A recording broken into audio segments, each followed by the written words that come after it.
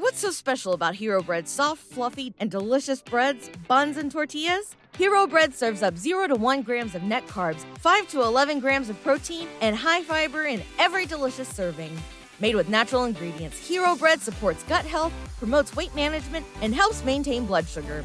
Hero also drops other limited edition ultra-low net carb goodies like rich flaky croissants and buttery brioche slider rolls.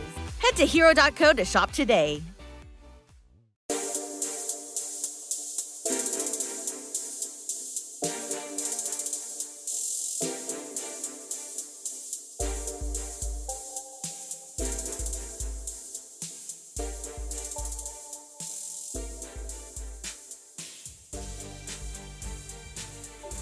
Greetings, nerds. This is Scene and Nerd. I'm your host, Sarah Belmont, and with me, as always, is our Mr. Producer, Will Polk. How are you doing tonight, Will?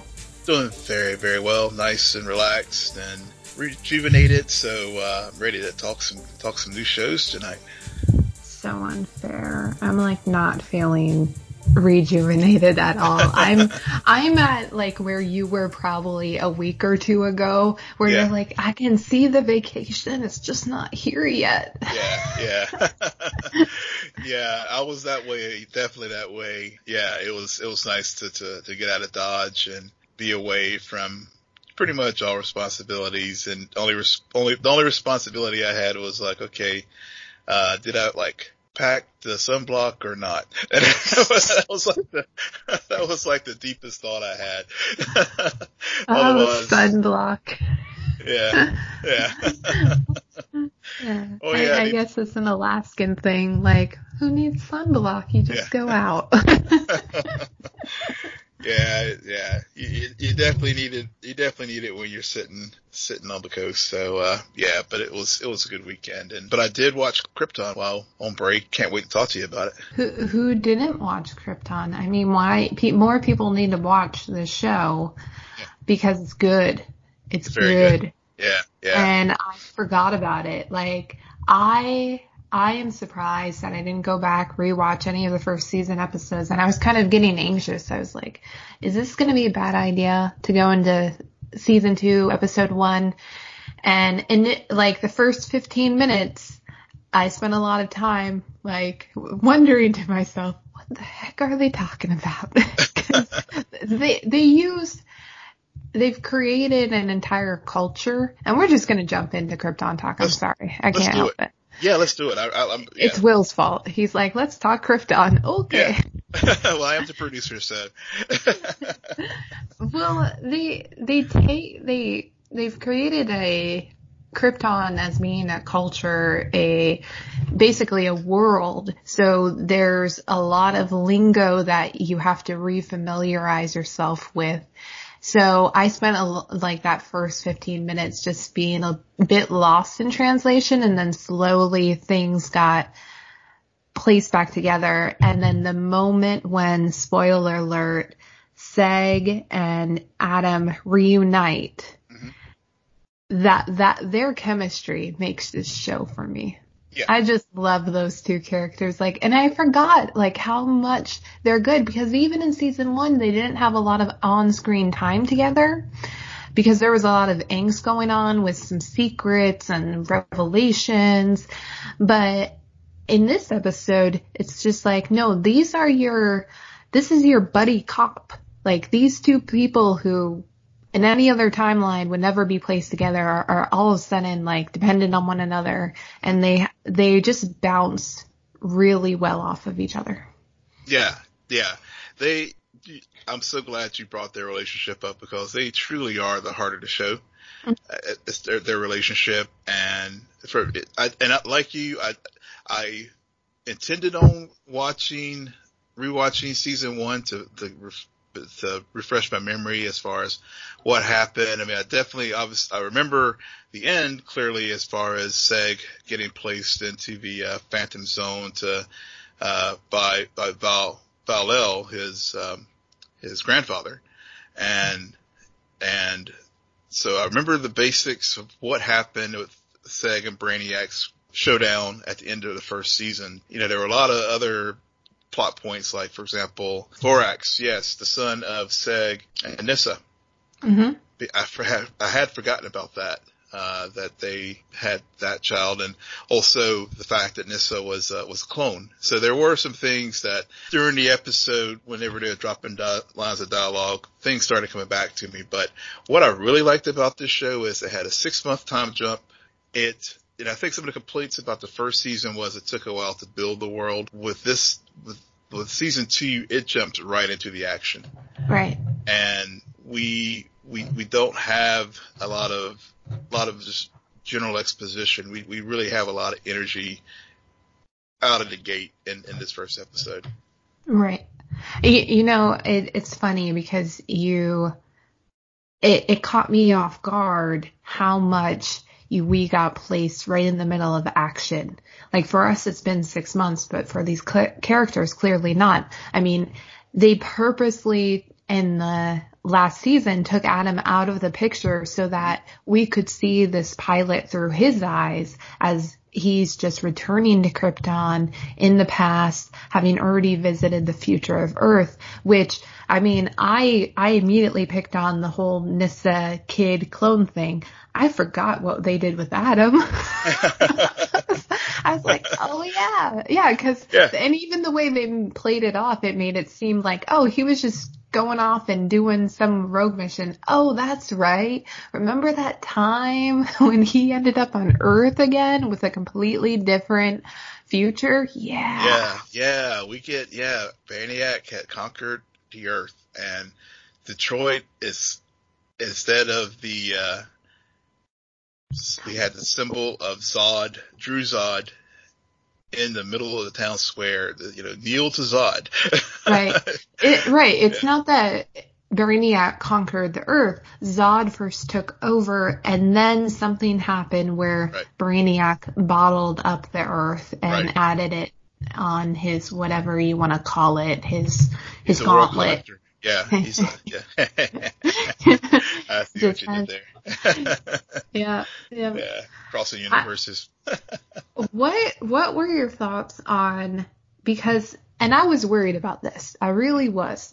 Another thing that caught me off guard was they did not spend an episode, they did not spend 2 episodes with Seg just being stuck in the Phantom Zone. Mm-hmm. They spent about 20 minutes. Yep. And I'm pretty sure that's all I ever needed, and I'm really glad they did that, not because it wasn't interesting, but because Seg is such a big part of it. Like, it's the main character. Yeah. You can only go so long without him. And they kind of scapegoated it because it's not that they immediately put him back on Krypton. Nope. But they maneuvered him out of that area. But just before we touch on that, visiting Brainiac's home planet, what are your thoughts on the way they made the Phantom Zone appear? That is a good question. We see various iterations of the Phantom Zone. It was the Christopher Reeve Superman movies. The Phantom Zone was this basically large, we weren't in it, but we saw Zod and the other 2 criminals caught in the Phantom Zone in a basically like crystal shield that was twirling through space. And then I think in Man of Steel, when Zod was captured in it, it was the big device sucking him up in it. So this is our first time in it. Mm-hmm. And it was visually, I thought, honestly, I thought, man, they gotta increase in the budget for season 2. But it was otherworldly. I think they did a good job of conveying that it is a dimension outside of normal space-time. But I agree with your point that I'm glad they did not belabor Seg being in the Phantom Zone for, longer than absolutely necessary, because we know he's been in there, and they don't really need to spend any more screen time with him being in there. In the time that they showed him during the first episode of season 2, it conveyed basically what he's been experiencing the last 6 months. Mm-hmm. I really liked the speed of Phantom Zone. Like, not just, like, here Seg is, they get out, whatever. But they're the constant movement in that area, which, to your point, it really highlights that this is outside of natural space and time. And now the question is, did the writers just give away the ending of season 2? I mean, what I understood is that moment when Seg is standing there and he sees Elida and he sees Zod strangling her. Is that how this season is going to end? Because Brainiac, I believe, is the one who alludes that that's a vision of the future. He did. And also, Zod, I thought you were smart. Doesn't she need to be alive to have you? It's our Flash paradoxes. Here we go. I mean, did you not watch Back to the Future while you were on Earth? Come on, it's a classic. Yeah. Well, they did have their Marty McFly moment last season where they did have the cape, Superman's cape, do the Marty McFly, and then of course it regenerated itself whenever they set us the timeline, I guess. Reset the timeline, and then it became the flag of Zod. So, time travel always gives me a headache. Well, I mean, to your point, like, clearly the writers are big fans of that particular franchise because this is just another thing that they're introducing. Like, they're not going to have the cape this season, but this premonition or foreshadowing of events to come and the time paradox that could occur. I mean, I would be curious to know if the writers, if they're doing that on purpose. I think they are. So every season you should be on the lookout for a reference to something Back to the Future related. Yeah, I think they are. But also I think that this is a very intentional thing to basically use those old time travel tropes that we've seen in other shows, and basically, given that this is a prequel and we as the viewer knows what is to come as far as Seg basically having Jor-El, and then of course Jor-El having Kal-El. So all that has been turned upside down in this show now. Because, for example, with Nyssa having Vorax, is he going to be rechristened Jor-El at some point? Or is Nyssa and Seg going to have Jor-El? Or will Seg and Lytha Zod being Jor-El's mother? I mean, there's just so many ways that these arcs can go. And I think what I like about this show is that, okay, we given that we know what our future is supposed to be, and especially in this universe, Adam Strange is the person who was the knower of that. Again, we don't know. I mean, you're right. That vision that Seg saw in the Phantom Zone could be the outcome that will come to pass, but it could be something completely else. Right. Another thing that confounded me was all of this grandfather, grandson, great-grandfather stuff that they keep throwing out there, because I got confused. At one point, I seriously wanted to pause the show and sketch out a family tree. Yeah. Because, I'll be honest, I don't really know who, like, the chain, the birth chain, the birth order of what leads us to the end product of Kal-El. Okay. I don't know that. However, it gets really confusing when you have a child, a literal baby, a newborn, referred to by a giant older man as, oh, he's my great grandfather, he belongs with me. Creepy. First of all, very, very creepy. No. And also, how many greats did you add to that? Because later on in the episode, I believe Adam refers to Kal-El almost as Seg's grandson. And I'm like, wait a second. That's correct. That's correct. Okay, so So did Zod mess up? I mean, is him being in the past messing with his head or something? Because I could have sworn he referred to the child as his great-great-grandfather. So let's see. So let's just get the L timeline first, as far as family tree. So Val-El is Kal, Superman's great-grandfather. Then Seg is Val-El's daughter married Seg's father. And then Seg is Val-El's grandson. Right. And then Jor-El is Seg's son. Okay. And then Kal-El who Superman is, Seg's grandson. So yeah, so Val-El is Kal-El's great-great-grandfather.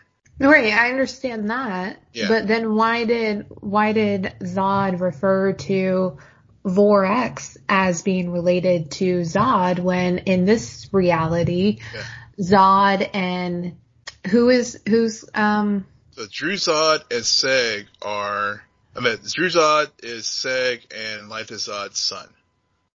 Right. So the half brother. Right. Half brother of Vorax. Yeah. Still, I stand by this statement until the listener proves me wrong. I could have sworn he said great grandfather. So, Vorax technically is a kid. It's a child. We protect children. However, he's unrelated in this family drama. Right.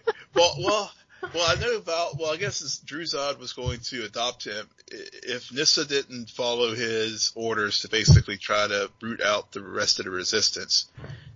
He was basically the future.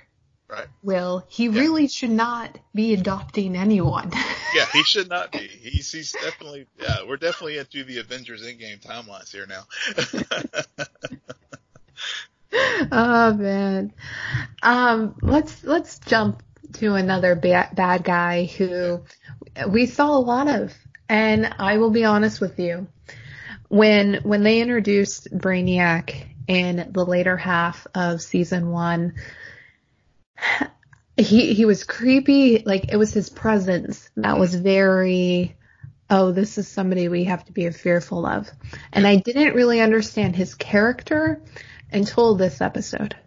Because that exchange between him and Seg, it's just underneath my favorite moment of the show, beyond, and right above it is the Adam and Seg scenes, but right below it is that whole exchange between Brainiac and Seg, and you need me, I need you, so let's do this, even though we're gonna always end up fighting each other. I don't think he's dead. No, I don't either. I don't buy that for 1 second. No. And I think Adam is foolish for believing that. Either Brainiac has created a Brainiac shadow or something of himself that actually came out of the Phantom Zone with Seg, or somehow, some ways, Brainiac is alive, and we'll probably see, if not next episode, the third episode, where he is back on the stage and a major player of events in this upcoming season. And Brainiac already alluded to how irrational Seg's state of mind is. Mm-hmm. So I guess to an extent it would make sense that Seg would convince himself that, yes, I defeated Brainiac, we can move forward, and I have to find a way to make it back to my friends and family. Yeah. Because another thing I thought, whenever that scene, when I came upon that scene of Seg bludgeoned Brainiac to death, Brainiac, from what I recall, he's technologically advanced. 2, he just has so many tricks up his sleeve. It's to your point, given Seg's compromised mental state, it very well could be Brainiac could have used some trick, whether it's mental projection, even to the point where Adam is believing what Seg is seeing in his mind. Mm-hmm. Of him beating Brainiac to death. left a clone of himself or something there. I mean, it could be any number of things. I mean, I like the idea that it is Brainiac taking advantage of Seg's mental state and maybe projecting this image of what Seg thinks he did. Because, whenever Seg, right before they went to the commercial break, said, let's get this on, and they started the fight. That to me, does lend some credence to him taking advantage of Seg's mental state and being able to, make him think that he defeated him. But, that was definitely one of the, whenever they were out of the Phantom Zone and Onkolu, that was definitely one of my favorite scenes of this episode as well. Why do you think the writers chose to have them end up on Brainiac's home planet? Out of all the places that they could have gone to, why there? I think it gives us some greater depth as far as Brainiac's character, because they touch on the fact that Brainiac's people were very violent and they had wars, and gives, I guess, motivations for why Brainiac does what he does. And so, and then also just for convenience for Brainiac, if he does indeed need to go home to rehatch his scheme of basically being a world collector, obviously all the tools and things that he needs are there on his own planet. I'm going to show my ignorance to this whole comic book situation. Correct me if I'm wrong. Brainy and Brainiac, they're technically related. Yeah. Okay. Our Brainiac 5 from Supergirl is also from Kolu. Okay. And if you recall, and I actually, when I was watching the episode, I couldn't help but think back to Brainiac 5's scenes in the latter half of Supergirl season, whenever he was captured by the Children of Liberty. Yep, it's the second to the last episode of the season. Yep, and how he alludes to his planet's violent and xenophobic past. Yeah, like my mind immediately went there the moment we got the monologue from Brainiac in this episode, and I was like, okay, I now just want to cross over, but oh wow, we'll never get that. But we won't. But again, as we talked about with the first season, how this show helps us appreciate Supergirl even more. It does show the wider universe, and how this show could easily be related to the Arrowverse. Well, I mean, it might already be creating its own Superman verse, considering even either right after this episode aired or leading up to it, there was speculation that we might be getting a Lobo spin-off series. Yep. And so, I mean, the moment they ended up on that planet, I was like, oh, Lobo's around. And then we saw the douchebag warning alert go off. I think it was something else, but Will doesn't like it when I curse on this show. Oh, I don't mind. Go ahead. I honestly can't remember what it was. Oh, you set it up. You like, but I was just waiting for it, and if they make a spin-off show, I won't be surprised, because that character's got some charisma. Yeah. I was skeptical at first when I first saw the news report that they were considering a spin-off show, but seeing Lobo in live action, yeah, this dude could carry a show. He could carry a show, because for folks, many of folks are, I'm sure our listeners are familiar with Lobo and his history as far as being a mercenary, but just to remind some people who may not be. So originally Lobo was created as a murderous villain in the Superman universe, and then he became kind of an anti-hero, and also he was also created to sort of poke fun of Wolverine and Punisher and some of the Marvel characters who have similar traits. So, and that was on full display in this episode, as far as like the merc with the mouth attitude of a Deadpool, the savage, the physical savagery of Wolverine, and the swagger of the Punisher. This may be a reference that Will does not understand, but anybody who's watched Once Upon a Time, I would compare this entrance to the entrance of Hook season 2 on Once Upon a Time, because of that damn accent. I'm a sucker. I'm a sucker for a character with an accent like that. I'm just like, yep, you keep keep saying dialogue. I've been listening all day. There's and you say the swag of the Punisher. No. Because the Punisher is like stealth, and it's not a clumsiness about it. Mm-hmm. Like, there's intention, but there's also not everything has to be perfect, which Punisher very much, I think, because of the war background, everything does have to be uniform. There's a bit of OCD in that character. Sure. But with this character, it's just natural swagger. I don't know, and the same swagger as Hook season 2 on Once Upon a Time. Huh. I'll take your word for it. I haven't seen one. I know a lot of people watch that show, but I wasn't one of them. I watched because I found out how big of an entrance that character had, and I was real curious. Mm-hmm. And then I got suckered into it, and then I drifted off during the last few seasons. But, for a good chunk of it, I was right there watching every week. Yeah. Before we move on from this talking Krypton, I do want to bring up one thing that I thought was, again, and I keep going back to this, but truly, I feel like this episode, this kickoff of season 2, like, in a nutshell, just caught me off guard. And this last bit that really did catch me off guard was how much effort was put in really making us understand that I think for this season, Lyta and Nyssa have really role reversed. Because last season, Nyssa and her father, they were conniving, they were playing the political game.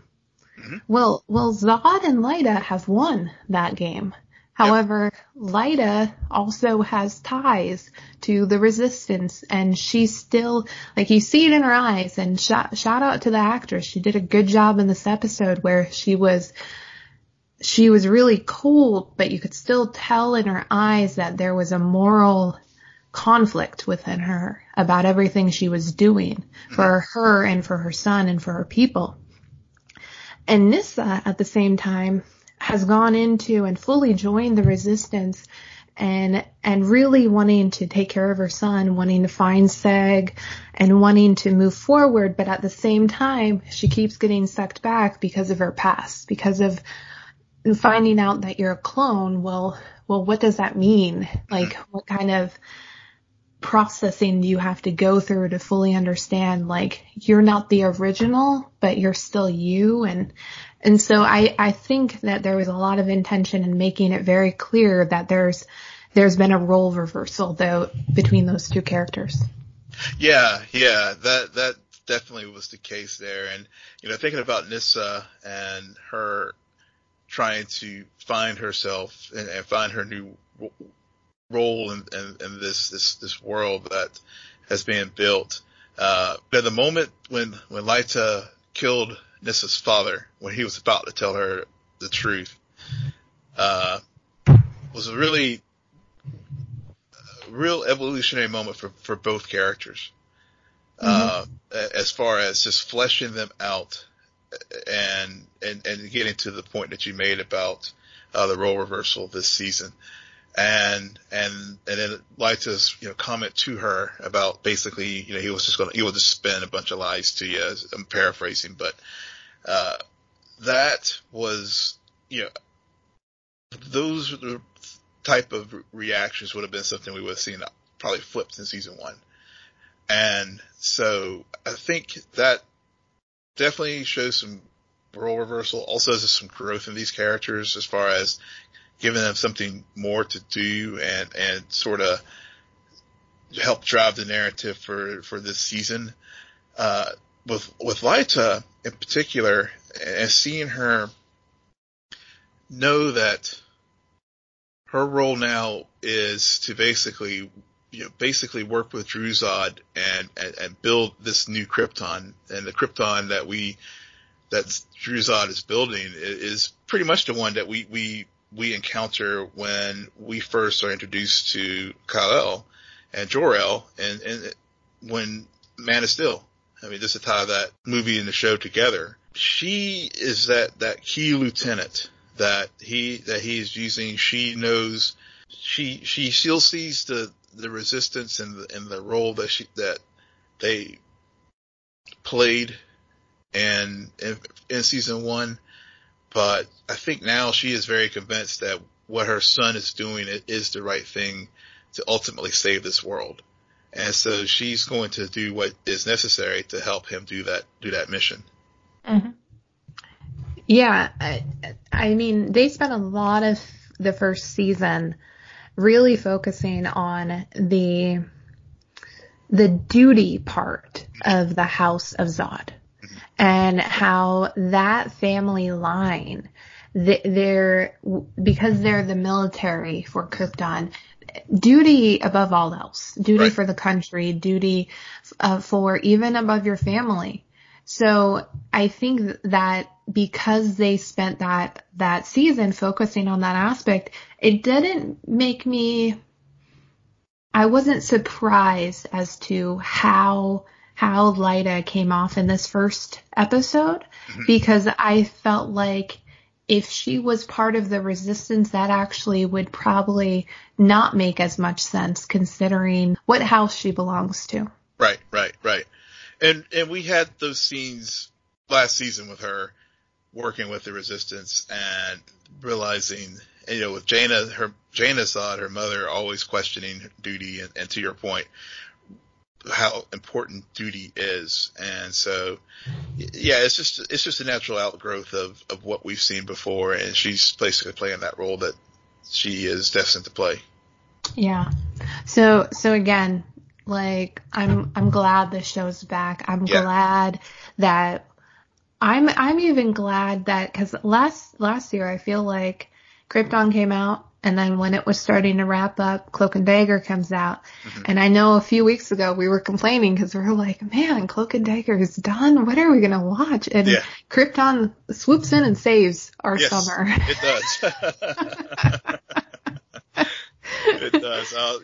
It definitely saves our summer. I queried Sarah via DM, are you watching a particular show? She's like, nope, not even planning to. So I'm glad that Krypton so far is helping us start the summer off well. Yeah, not to say that like the well is completely dried up, but considering the other show we're talking about, I can only watch maybe 80% of it actually be focusing on the images, because half the time the show just makes me nervous and there's way too much tension for me to actually enjoy myself. And yes, I'm clearly talking about Swamp Thing, because there's, you put a few jump scares in the first 2 episodes, and then Sarah suddenly does not want to ever watch the actual scene. This week I was looking away quite a bit myself. So. It wasn't even that scary of an episode. There was just, in the moments when Abby is like talking to her friend, I'm just like, I don't want to watch it, because I'll listen to it, but I don't want to like watch it. And the next thing I know, somebody jumps out and the bug man gets her, and it's just, and a round of applause for the writers, because they've clearly have set a tone that is unrelenting. And I don't think the show would be that. There's an execution in what they're doing that, even though it drives me crazy, it's very well done. It is. And it's at the end of each episode this is the 3rd one now. And again, it's just, I know we talked about it on our show last week as far as the cancellation and all, but it's just really, truly unfortunate that the show was was canceled. And obviously we still have 7 more episodes to go, but if they continue at the pace that they're going, this is going to be one of those series that is going to be looked at like many people look at Firefly, where it was canceled too soon. Well, I mean, in these days, with shows getting canceled, picked up by other networks, you never know what's going to happen. Everybody seems to have a second life in film and TV, especially if you can prove yourselves. Yeah, except for The Tick, but anyway. Well, I mean, The Tick, got 2 seasons? Yeah, it did. I mean, there's some shows like 10 years ago that if you get canceled in their first season, you don't get any second life. That's my point. Yeah, true. Oh man. So in this episode, it's a slow burn though. Mm-hmm. I have to say they're taking their time. They're moving about as quickly as Swamp Thing moves. That just came to me. I'm so proud of myself. And I mean, they're not holding back on the love triangle or the melodrama of it all. Not at all. Not at all. Even they are they're still forcing the one triangle with Abby and Henderson, but I think that's going to wrap pretty soon, I believe. I just love how in this episode they're like, well, clearly the viewers probably are a bit tired of this love triangle with Henderson, so we're gonna have the sheriff, who he's always interacting with, and she's warning him that Abby's no good. Well, apparently she and Sunderland used to have a thing. Yep. And I'm just like, okay, well, then again, it's a small town, beggars can't be choosers. It's a small town. He's a rich, powerful, and even that, he's not so much a rich, powerful man. He's just a powerful bully who basically conned his way into wealth by marrying his wife. Which I thought was fascinating, because I didn't pick up on that prior to this episode. No, usually there's bigger clues, and that caught me off guard, and I was like, oh, okay. So initially you're introduced to the wife thinking she's the vengeful, grieving mother, but really it's Sunderland who's playing this con game of just wanting wealth, power, and greed. Very much like you could probably do this, a parallel between his rise and how quickly the accelerant works. Yeah. And how it just wrecks everything in its path. Mm-hmm. That's a very good parallel. Very good parallel. And I guess we did see elements of his manipulative character, especially the scene last week with when Abby went to go visit him at the Sunderland house. But him marrying into old money was definitely something that was a good plot twist that they executed very well. And they are doing a good job with this whole Shauna thread, because they do it lightly. They bring her up clearly. They have to, especially whenever the mom is on screen, because that's her big story point, grieving mother. But in this episode, I thought I was picking up on maybe Sunderland is actually the real cause for Shauna's death, and that's why in the previous episode, when Abby went to that house, he was still warm and welcoming to her, because she is like a prodigal daughter who's returning for him. And he doesn't hate her for hate or blame her for Shauna's death. So it makes me think that, if he's such a con man, maybe Shauna figured that out, because we hear a little bit about Shauna and what she thinks about her father in a hallucination, would you call it? I mean, yeah. So I think he might be tied to that because we've kind of figured out she probably died in that swamp. Yeah. And I wouldn't be surprised now, especially considering how this episode ends with it all coming back to Sunderland and him having even killed his own daughter to accelerate his power in this town. Yeah, it definitely could easily be the case. I mean, he clearly is a very corrupt man and definitely will go to any means necessary to protect what he thinks is his. And if she did discover the affair with the sheriff and was willing, was going to expose it, and as a result of that, he lose everything because her mother leaving him, then yeah, I could easily see him just losing it and taking her out to the swamp or arranging for an accident to happen while she was in the swamp. That was my initial guess. And then that final scene happened, and where he kills someone, I forget his name. It's the banker, yeah. The banker, and right before he decides to kill him, the banker brings up, I know about the conclave. So I wonder if it goes beyond just the affair, but it's more that she finds out about the conclave, whatever that is. Yeah, that could be it. That was definitely a clue to something bigger. Definitely. Yeah, because I mean, he could easily kill his wife and just up her life insurance and then, as long as he's in the will. Well, maybe that's why he's worried he's not in the will. Well, then he's not a smart con man. Okay, we figured it out. I'm still, the more I feel like I'm putting together about that whole storyline, I'm still a bit confused about this disease situation, especially the connection between Swamp Thing and the little girl. And we find out in this episode because another creature is reanimated from the swamp, right. Bugman, will you call it?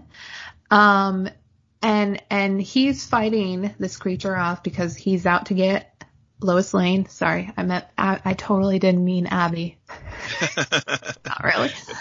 And he ends up saying, let him go or release him. Release him, I think it is. Yeah, release him. Yep.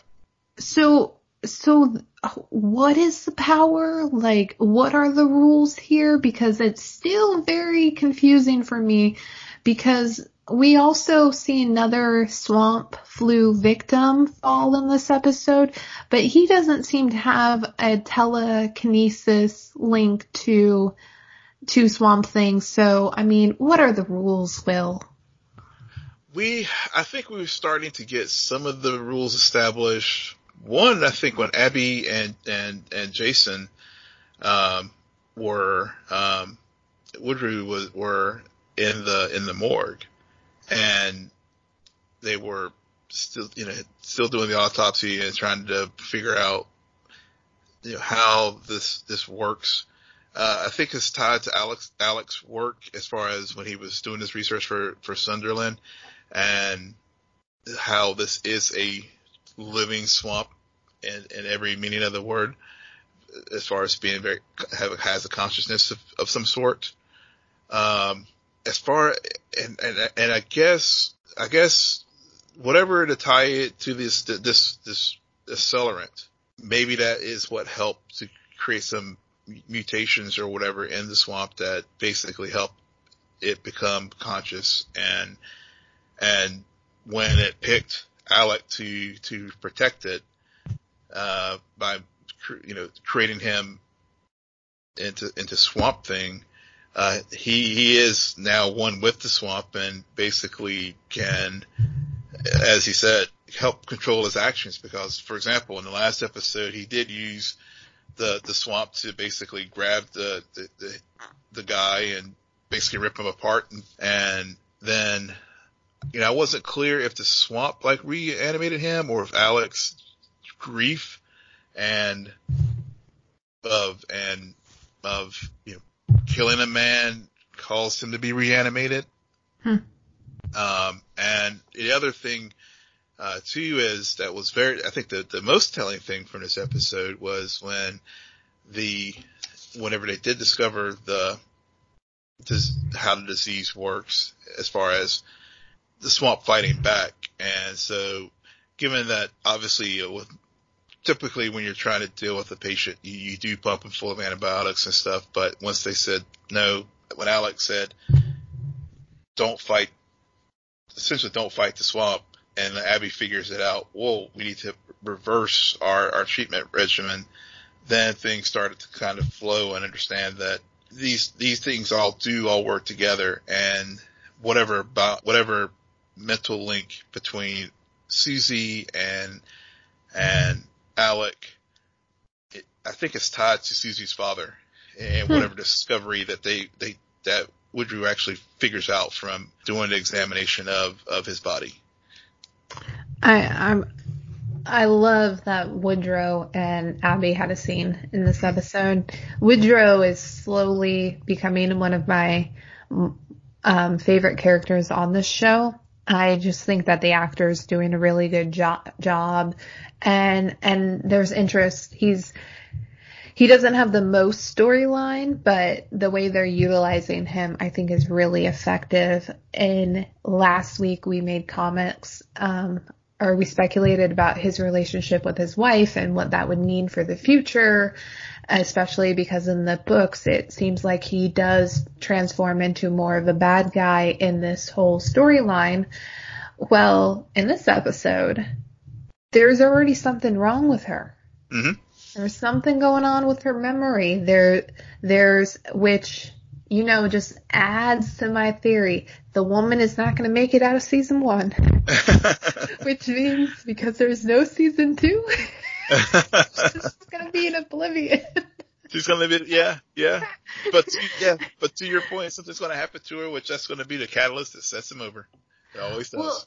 Well, see, it could either be that now, but now because of this scene where she forgets her pills, it's making me think, he may suddenly take note from Sunderland and want to speed up the recovery process and want to prevent her from forgetting him, prevent her from forgetting their love for one another, making him do unethical and probably a decision to use the accelerant on her or to protect her in a way that hasn't been tested.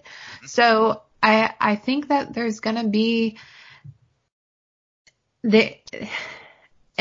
I don't know which way the writers are going to go, but I am intrigued to figure it out and find out which way they end up going. But clearly they are setting things in motion for Woodrow to get his hands dirty. Definitely. What else? There was a weird scene, and I don't really know why this is needed, what it has to do with the story, why everybody in this town needs to be obsessed with Abby. We encountered Daniel again, who owns the building where Alex's place was located, and he's interacting with the seer. Mm-hmm. That's what I'm calling her. Yeah, and I think I read somewhere her name is Xanadu. Sure. Yeah. I prefer the seer. I like the seer as well. Swamp seer. Yeah. And she does some fortune telling, and he's now been convinced that his future success lies in making Abby fall in love with him. Did I understand what happened correctly? I think that might be the case. I honestly, when I saw that scene, I was trying to make out what was going on there too. I really don't know. Sorry, listeners. I can't help you there. The cards, as they say, remain unclear. Yeah. The future remains unclear. I mean, but I guess, I'm still trying to, but this to your base point, what is his real purpose in this show other than basically being the outsider who's trapped in this small town and can't get out? I forgot about him. Like, that's how much, even that trope isn't working for me. Yeah, it's just like, are we going to have some sharks show up all of a sudden and have this Sharknado meet Swamp Thing? I don't. Yeah. I mean, I'm just stuck on the actor and being like, really? They cast Ian Ziering as, interesting. Yeah. Like, I mean, and also, they don't really need another character to embody that because Abby herself used to be a girl trapped in a small town wanting to get back. Nathan clearly is a character who's trapped in a small town wanting to get out, but has also set up his life there. So I don't feel like they need another one. The writers are setting up for another opportunity for Abby to find herself in some hot water and Swamp Thing to come in and save the day. Yeah, they are. But I don't think Daniel has any malevolent things towards Abby. I think he is critical, and maybe he has some knowledge. Maybe he's been around for a while, so maybe he is going to be tied to how we found out more about Shauna's death and how it ties to Mr. Sunderland and Abby. I mean, maybe he just has some deep. Maybe he is that person who will help tie all these threads together, and that's probably why he is still stuck in that town. Yeah.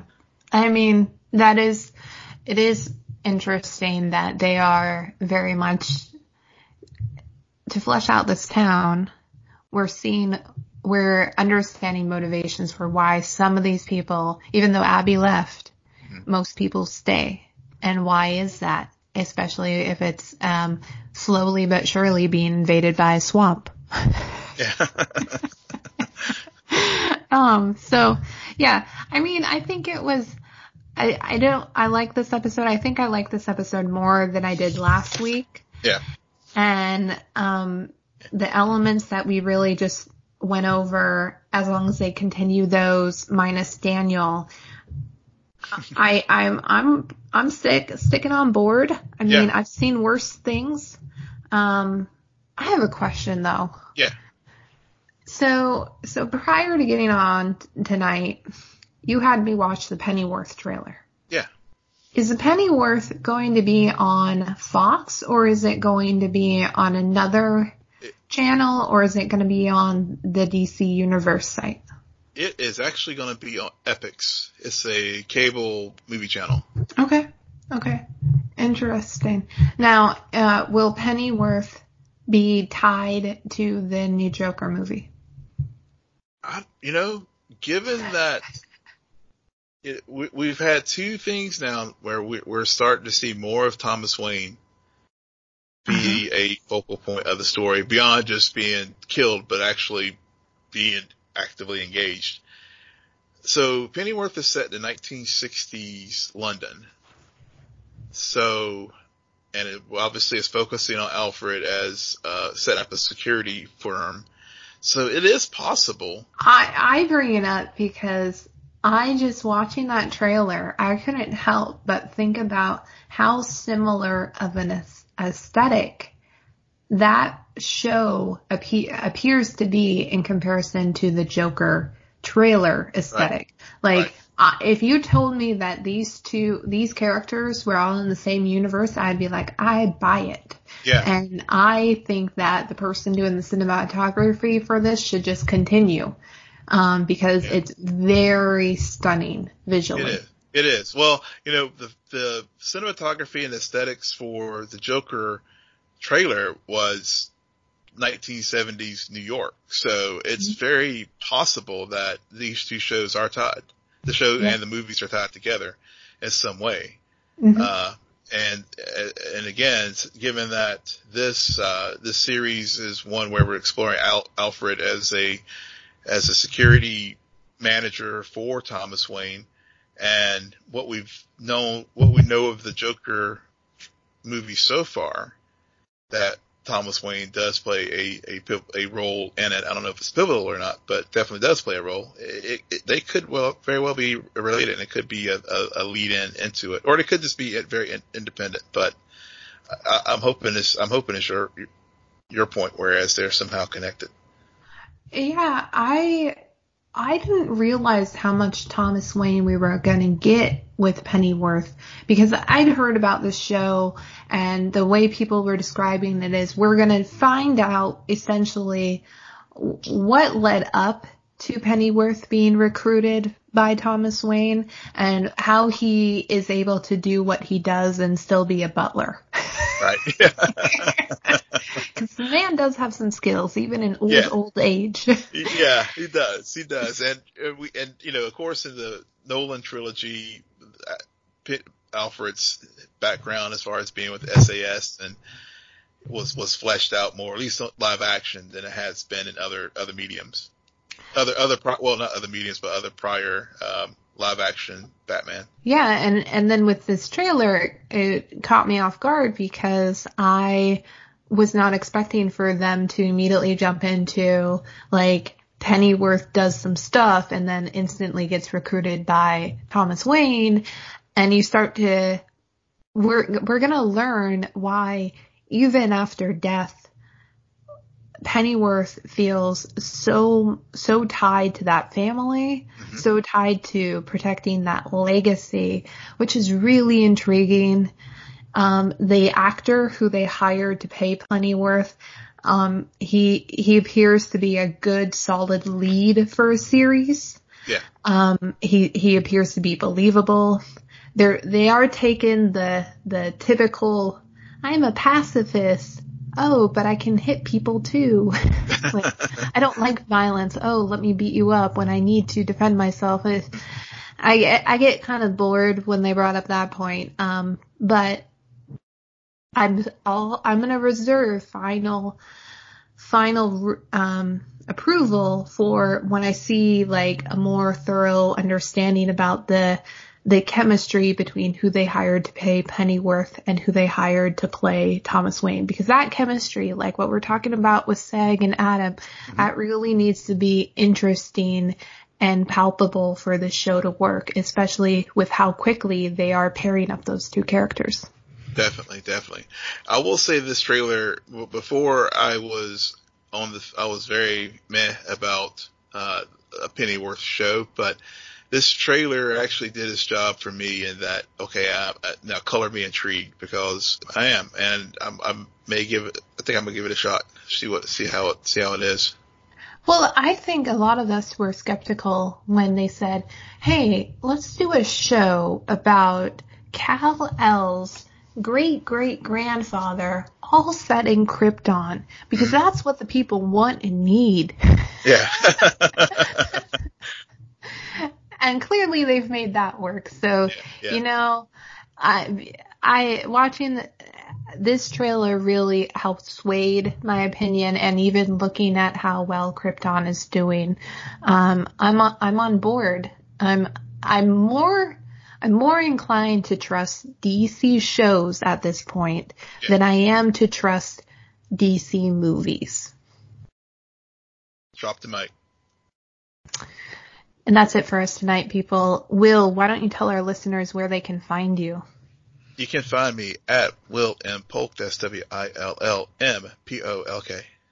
And you can find me at SJ Belmont, SJBELMONT. Please follow our crew on Twitter at CNN Nerd. Friend us on Facebook, follow us on Instagram. But most importantly, rate, subscribe, and comment on iTunes, SoundCloud, YouTube, and Spotify. Good night, Geek Out. You're welcome.